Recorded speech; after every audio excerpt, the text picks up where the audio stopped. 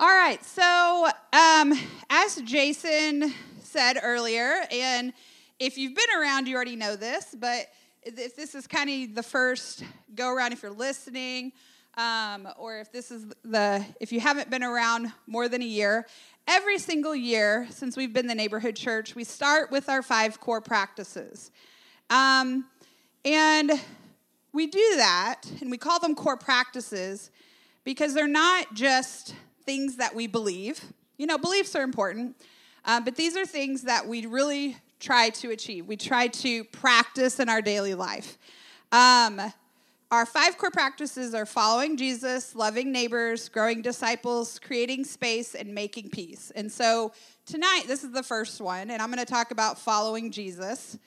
And I'm really excited about it. And I think we have a slide, and we're just going to go ahead and start by reading this core practice. We commit to be with Jesus, to learn from Jesus, how to live like Jesus in our everyday lives. So there's kind of a theme there. It's Jesus.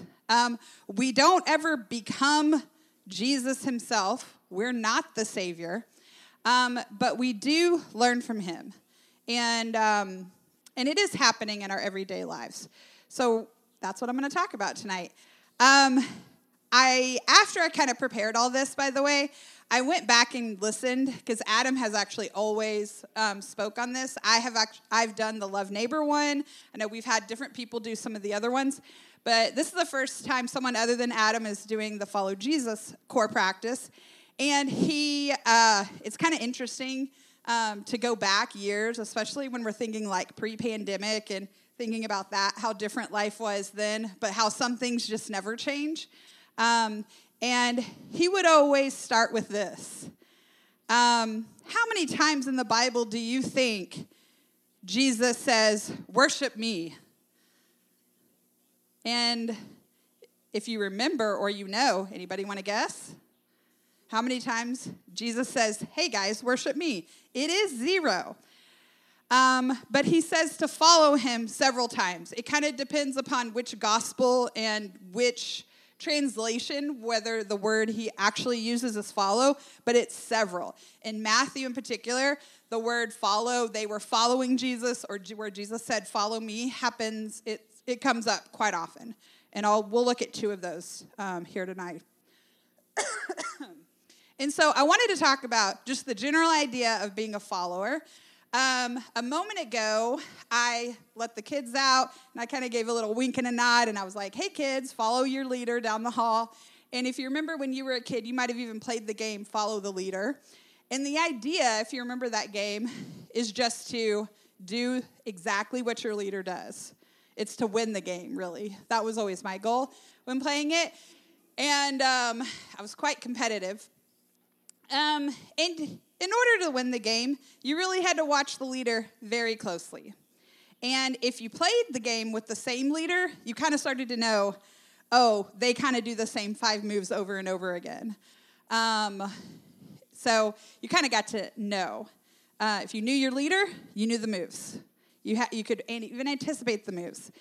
Our kids are walking down the hallway. They're getting into their classroom. They're following their teacher.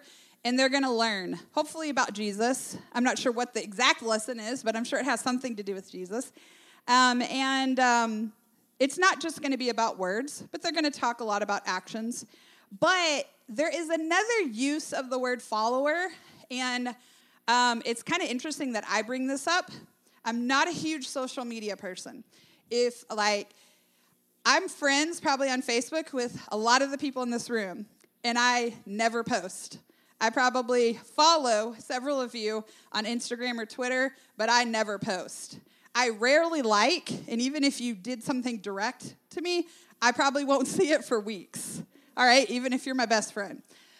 So I'm not a great social media person, but occasionally I do like to get on social media and creep around, and we have these things called followers on social media, and they're not always called followers, but you get the gist.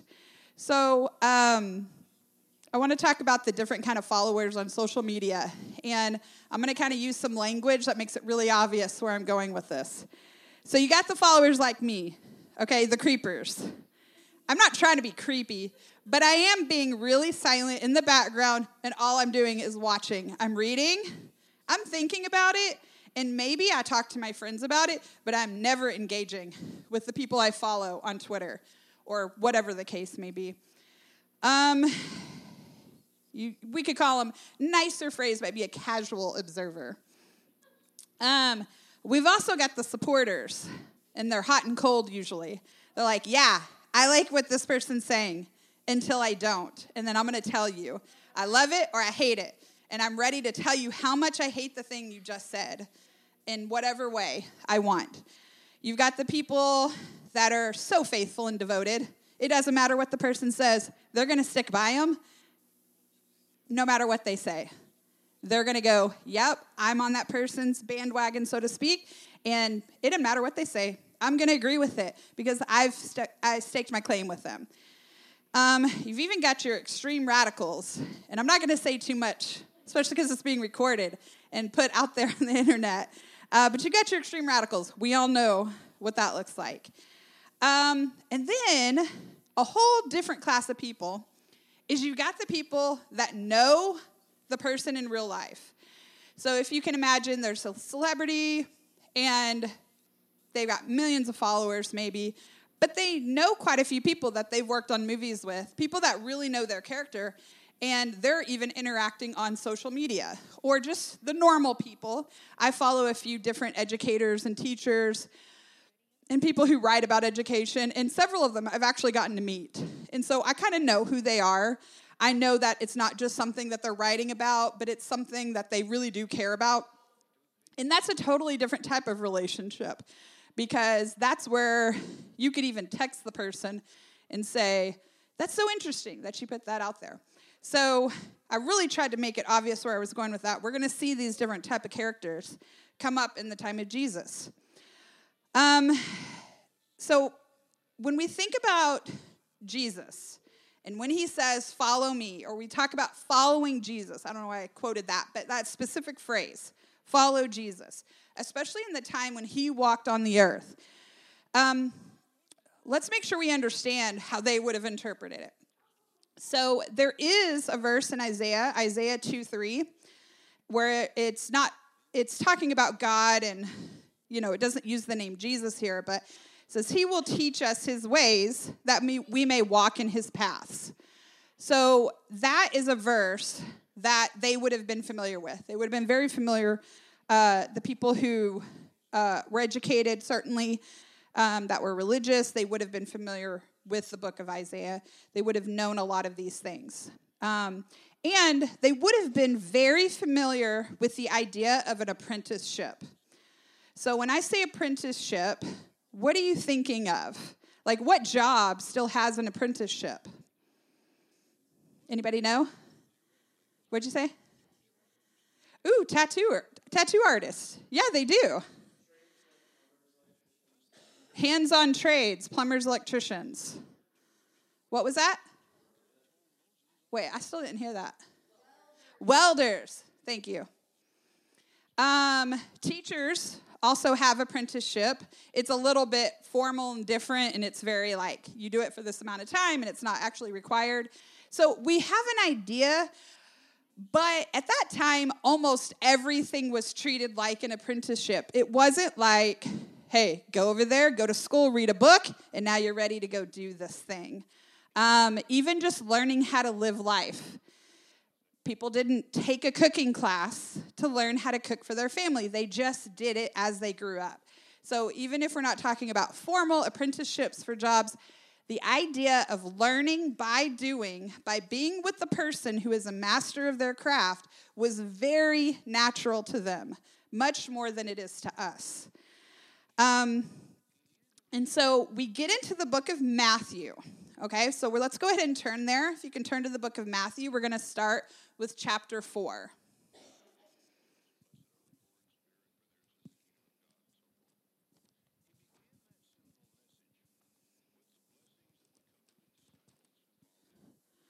So I'm going to jump around a little bit in Matthew, but we're going to kind of hone in on a few different verses.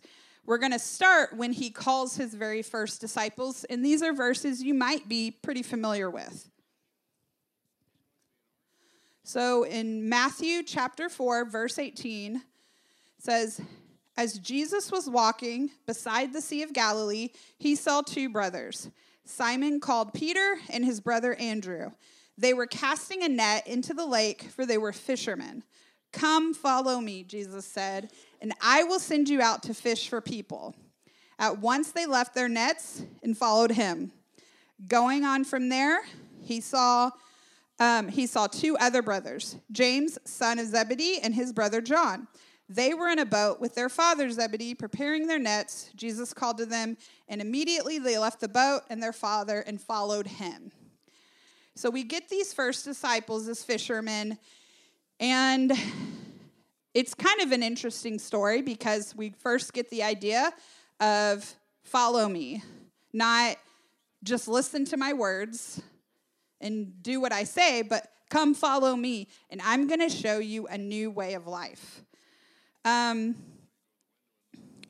These guys, these fishermen, weren't really living wrong. They weren't doing, even in their minds, sinful things. They were maybe not the best people in the minds of people. If you're like, we're going to bring in the kingdom of God, they might not have been who anybody thought might have been the first choice of God incarnate, but they weren't evil. They weren't sinners, so to speak, like how some of the other people that they actually called sinners. So it is shocking, maybe, at that time, certainly, that he called them. But he basically says, what you're doing, I'm going to show you a whole new way to do that. And that's something Jesus is still calling us to do today. And I always think about this, especially when I was a kid, just the idea of if you're really there, and these guys are just doing their job, and they just drop their nets and walk off, and their father's like, what's going on here? I mean, it probably is, there's a lot more to the story, and I always want to know more to the story. I mention that a lot. And as they follow Jesus, I imagine them saying, okay, we're following you, now what? And so even that day, they probably ate a meal or two. They would have maybe slept. They would have talked to other people. When we read through the actions and words of Jesus, there's so much not there. But I like to use my imagination, not to rewrite scriptures, but just to think about this as something that actually happened. And how would I have acted if I was there? How would I have observed this? And I think God gives us an imagination, and I think there's things that the Holy Spirit can do with us if we explore those things. Like I said, we're not rewriting scripture. We're just thinking, wow, what would happen if I was there? How would I have reacted? And that probably would change throughout my life. But we know from the story of Matthew. So if you have your Bible open or the app open, this is not going to be on a slide, and you just kind of look and glance through some of the titles of the chapters. Do you see even just the title of the next chapter? Jesus heals the sick. And then we get the big one, the Sermon on the Mount.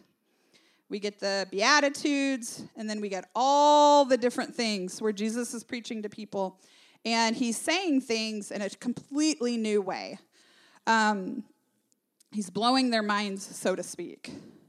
All right, and as he goes, there's a few times when it says that people followed him. And we know from, if you read through all the Gospels, we know that people following Jesus, not being called to follow him, but people just following him, happened all the time. So much so that at some point he needs to get away because there's so many people. He needs to have a space that's just him and God and just a chance to breathe. And that's a really good cue to us. And we'll hear more about creating space on another night for our core practices. And these disciples, as they followed Jesus, they would have seen him. They would have seen him heal the sick. They would have seen him say things. They would have seen him reference the scriptures.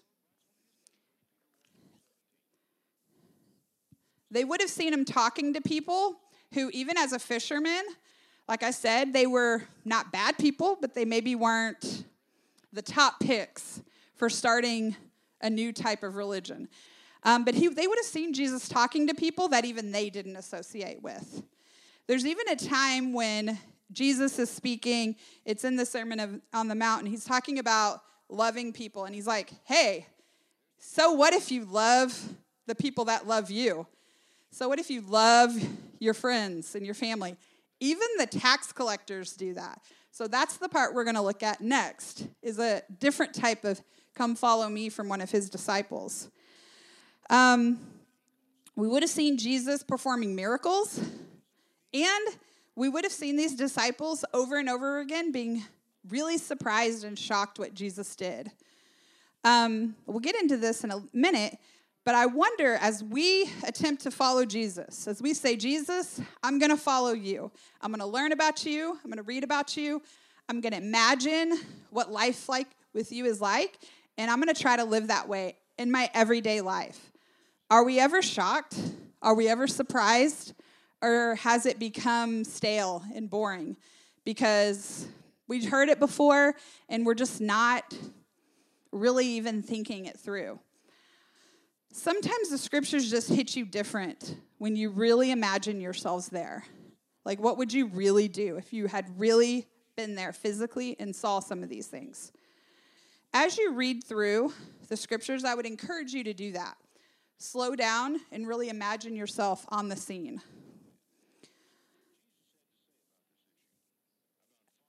We would have also seen him, I'm looking at chapter 6. We're not going to read that chapter, but it says giving to the needy. In that time, so many people had so many needs that it seemed impossible. Think about the loaves and fishes when the people needed to be fed. It seemed impossible. There's no way we can feed all these people. And Jesus says, you don't need to worry about that. Go and do this. And they did it, and everybody was satisfied. Those are the kind of miracles we're talking about, should still just wow us today. He talks about prayer. And then, as he goes, some other disciples come on the scene, in particular, Matthew. And I've already kind of hinted at this, but Matthew was a little bit different. So let's go ahead and read that part of the scriptures. Let's read Matthew chapter 9, and there will be a slide up here, starting with verse 9.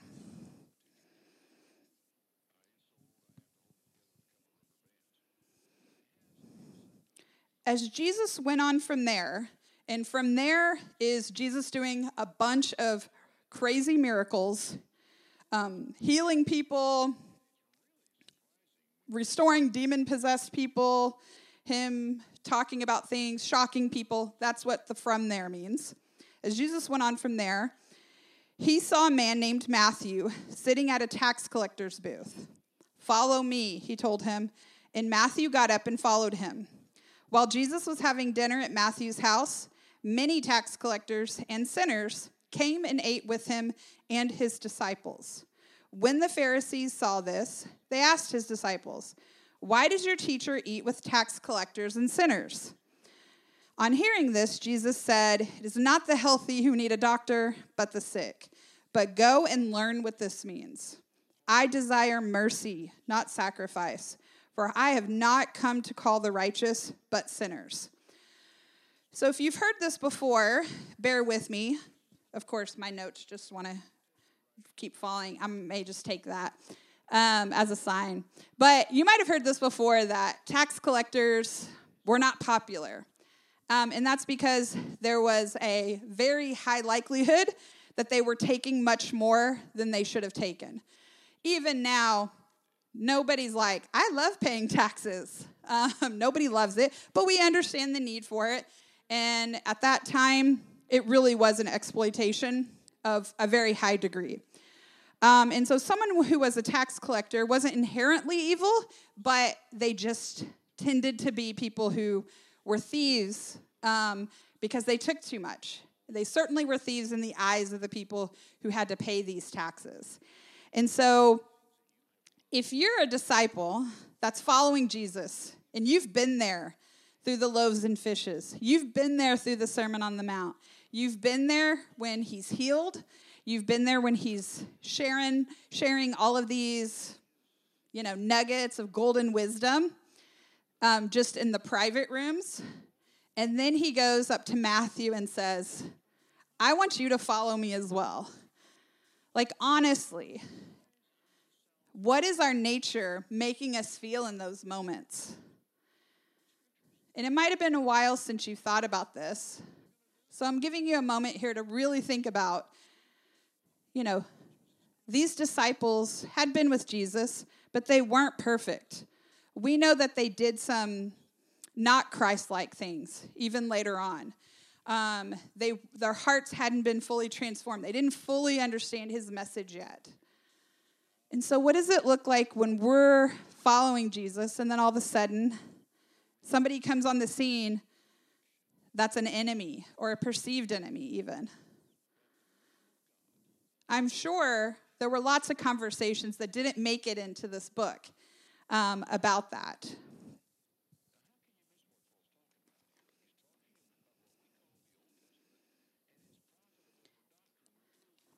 But we know that they did go over to Jesus' house because the Pharisees also landed there. They were like the social media followers who are just going, oh boy, I cannot wait till you do something that's not just a little bit wrong, but really wrong.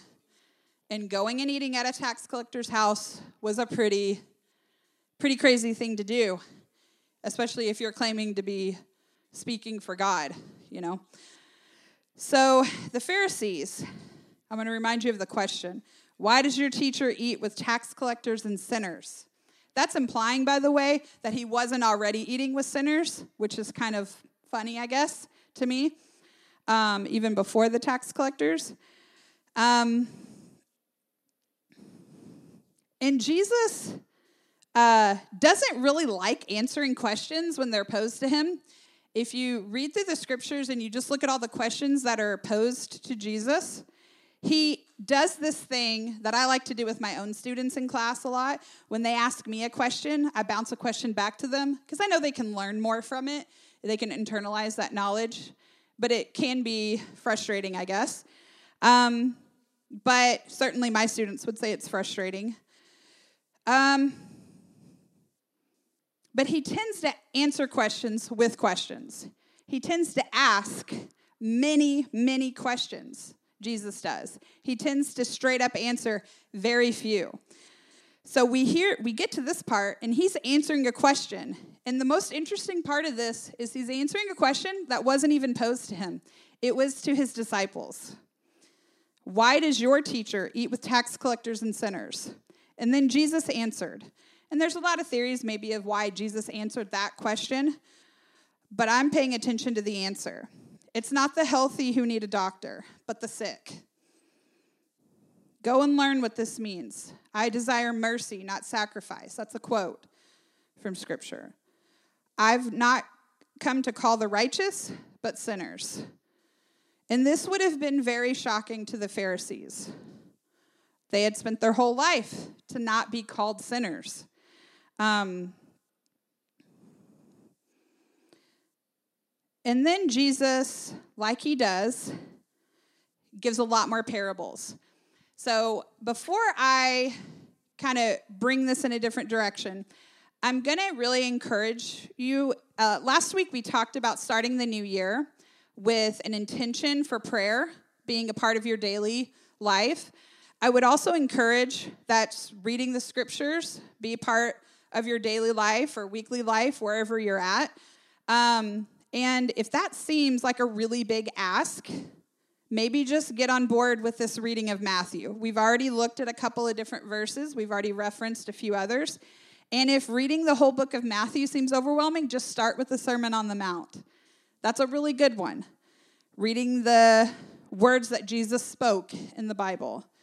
That's how we can learn from him what he meant by follow me. And so as they leave that place and they're properly shocked, there are so many more parables. I know one year for Rockin' Summer is it's kind of like Vacation Bible School that we do at the Rock and a church does each week. It's more than that. But it's for the kids there. And one year, our whole thing was about parables, truth seekers. And that was a really fun year. I really liked that year. It was several years ago. And we learned about a lot of parables. And at that time, I found that as the adults, we would kind of have a little get-together, and then we would say, this is the parable we're looking at for today, and we would kind of go into all the different places. But then when you tell a child about a parable, they don't overanalyze it like that. You tell a child the kingdom of heaven is like, or having faith is like a mustard, I'm not going to get into this parable, but it's like a mustard seed. It's small, and then it grows. And kids go, wow, mustard seeds are small, but they grow to be kind of big leaves. That's awesome. And we're getting into well, what did he exactly mean? Why did he pick that? And there's many others like that. And so sometimes we just need to come to this like children do. And as we spend time with Jesus, as we follow Jesus, he reveals more and more to us about what things mean. So he gives several, if you read the rest of Matthew, there are several more parables. There are several more healings. Some of them are pretty wild. Some of the miracles are pretty wild. I can't say that I fully understand exactly what actually physically happened the whole book of Matthew. I can't say that. But what I do see is Jesus leading the disciples on. And in chapter 10, he gets the 12 disciples. They're kind of like the 12 at this point. And he says, now you're going to do what we've been doing. Okay? You're going to go and do what we've been doing together. I've kind of showed you, and I'm not going to stop, but we're going to do this thing together. He showed them, and now they're going to continue on.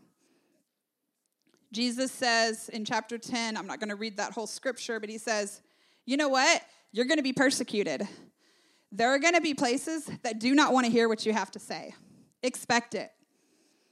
It doesn't mean that you're not doing what I've asked you to do, but it's going to happen. Some people are going to love what you're saying, and they're going to follow me too, and other people are really going to not like you.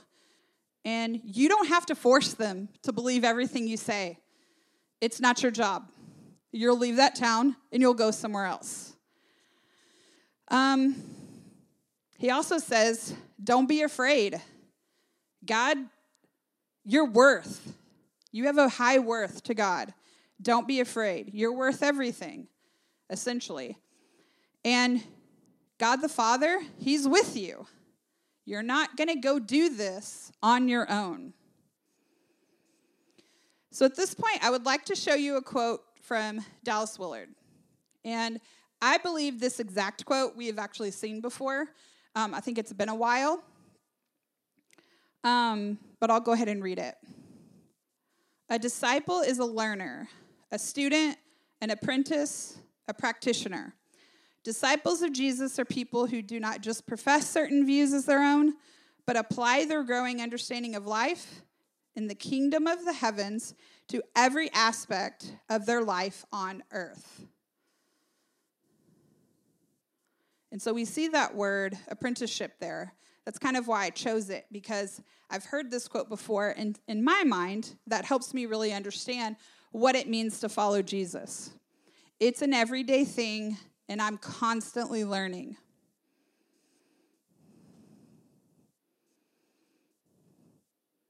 If all I have are the words that I speak and nothing else,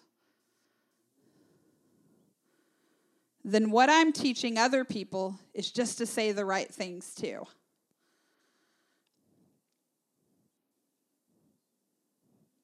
But then on the flip side, you read this and you think, this is a big task. Applying your understanding of who Jesus was and what he calls to us in every aspect of life on earth, I didn't do that today, all day, 100% of the time. I didn't. But as I look back on my life, particularly maybe the last 15 years, 20 years, I do see where Jesus has completely transformed my heart. And that has transformed my actions.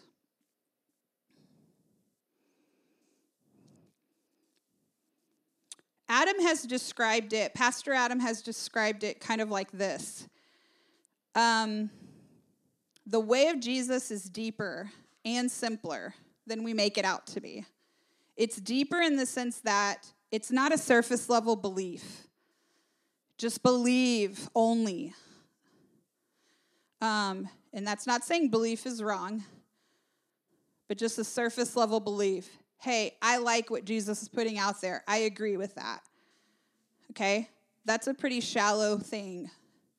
There's a deepness to the way of Jesus. But that doesn't mean it's so complicated that it's unattainable, that we need to figure it all out before we even start. And I think that that's a big barrier to a lot of people who have an earnest desire to learn who Jesus is. This way of Jesus is not exclusive. If 2,000 years ago, Jesus called a tax collector who was at his table collecting taxes more than he should have, if that's the guy Jesus said, hey, follow me, then certainly he's calling us to follow him as we are right now today. It starts now. It's not exclusive. The kingdom of heaven did break forth with Jesus. The veil between heaven and earth, there was a change there. You don't have to understand everything that happened or that is happening, but we see the kingdom of God breaking forth with Jesus. We see the words of Jesus saying, the kingdom of heaven, pray that the kingdom of heaven would come on earth, that the kingdom of God would come on earth as it is in heaven. Jesus gave a very short prayer, and that's in it. That's the prayer. He said, if you don't know how to pray, pray like this. And that's part of the daily prayer.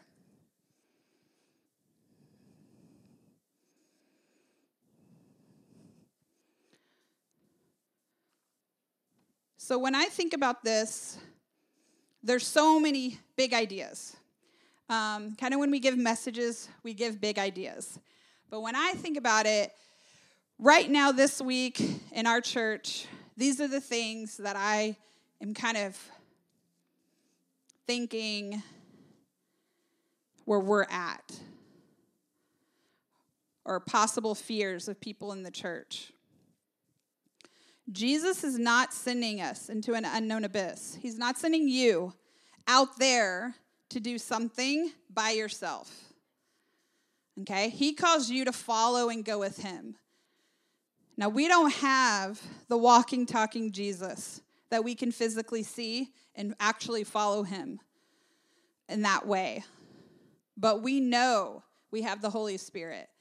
We know that we have Jesus' example in scriptures, and we can also make connections to the living God through him, through the Holy Spirit. He's not calling us anywhere he isn't already at. So whether you're sent to China, I think I always think to China because when I was a kid, that's what they always said. You know, you raise money, the Lottie Moon offering, China, and that seemed so far away to me as a child, and I remember thinking, is God going to call me to go to China? I can't do that. So that seems, and God does call people to all over the world. Could be a new job. It could be just a new friendship. Could be a new ministry. A way for you to serve this church or the people of this neighborhood. It could also just be a tough conversation you really don't want to have with someone you love or someone you work with. He's already there.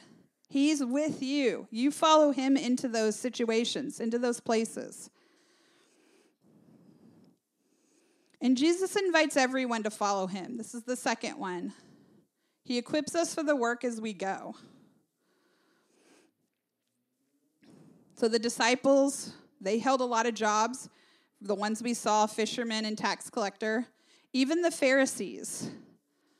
We know that some of them were completely transformed. We know that some of the Romans were completely transformed and gave up a lot of power to follow the way of Jesus. There's no prerequisite to follow Jesus. Now, when we follow him, he does call us. He does transform us. But we get to learn from him. So we don't have to worry about that part because he's as invested as we are in what's happening in our soul at the deepest level. We are transformed. But that happens as we go. I want to read just a short passage in this book, The Reckless Way of Love.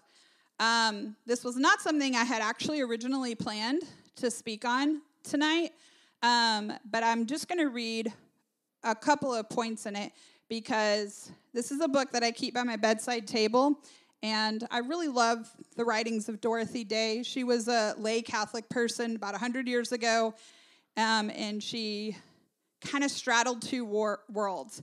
There was a lot of social justice issues she was dealing with working with people in poverty, but she was also a Catholic person in the 20s and 30s, so and on. So there were a lot of issues she was dealing with, and she didn't always do it perfectly. And so there's a lot of ways I think I kind of identify with her. Not that I'm following her, I'm following Jesus, but there's something that she says there's a writing that she has when she's quite a young woman that I think is good for us to hear. And she does reference the Isaiah 2:3. He will teach us his ways so that we may walk in his paths. And she's writing a letter, and she starts by saying, I'm reading the book of Acts, and parts of it are hitting me very differently than they used to.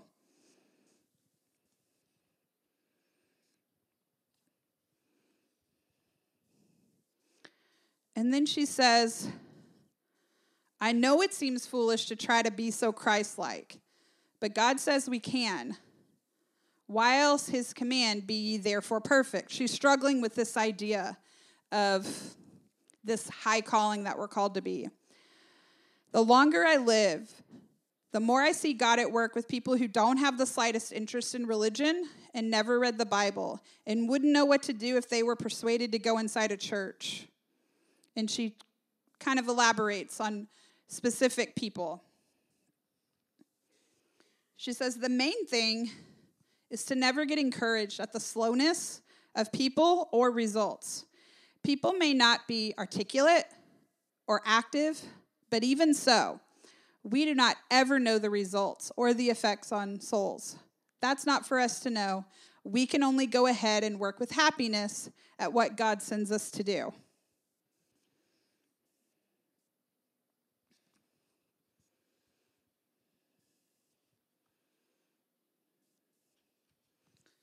And then towards the end of this letter, she says, it has always seemed to me we are bound to have an ebb and flow in our lives, like the tides.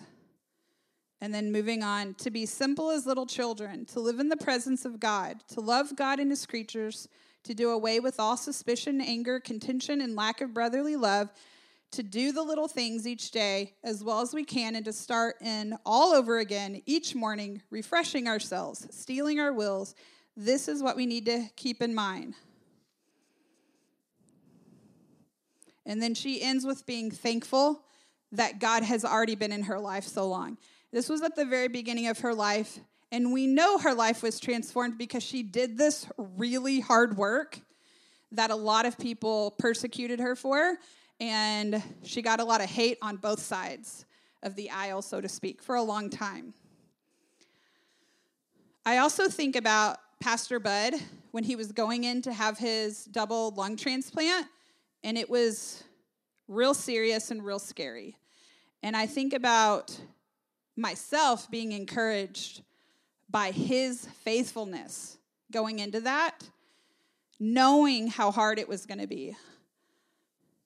But that came after years of following Jesus and thinking about all what Jesus went through and tapping into that and saying, I'm following Jesus, and he was transformed.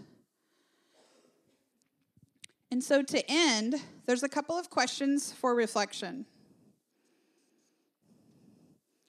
And so you'll see the questions up here, and Kelly's going to play for just a couple minutes, not a very long time. But the questions are, what have you learned from your apprenticeship with Jesus? If I use that word, does it make you think differently? Is the Holy Spirit using your imagination? And then what do you want to learn from him? What haven't you learned yet that you really want to learn? That leads right into a prayer.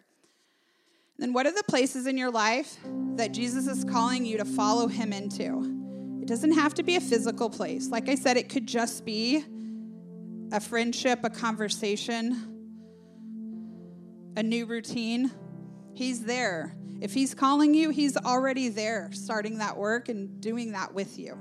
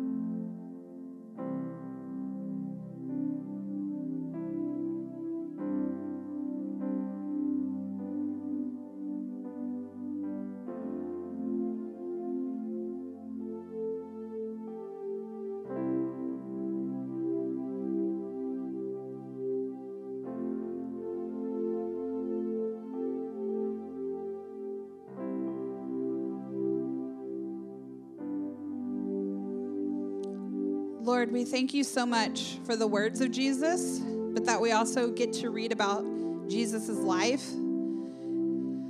As much as I want to have so much more, I thank you for what we do have. I thank you for the community where we get to figure out what all this means. How does it work in today's world? What does it look like for our church to do this? Lord, we ask you that you would give us faith and courage to take steps that you're calling us into. I ask that people who do not know you and the wonderfulness it is to follow you, that they would. We ask you to equip us, to teach us what we need to know, to comfort us when we're overwhelmed or ashamed of not getting it right. We ask for discernment, that we would be able to interpret and learn and abide by what you want for our church in this neighborhood today, in our lives. We need your guidance, God. Please give us eyes and ears to hear your words and your calling on our hearts. Tonight's benediction was written by our kingdom partner, Aubrey Smith. May we drink deeply from the living water that Jesus offers, taking his life into ourselves and receiving all that he is. May our roots be strengthened in the soil of Jesus' teachings and example. May we cling tightly to him through all seasons, releasing our grip on the things the world trusts. May we find flourishing life in the light of Jesus, and may the Spirit of Christ transform us to be more like him as we walk with him. May God grant us fruitfulness in our lives lived in Christ. May his life be at work in us to show us God's heart, to give us Christ's freedom, and to draw others towards the living water found only in Jesus. Go in peace.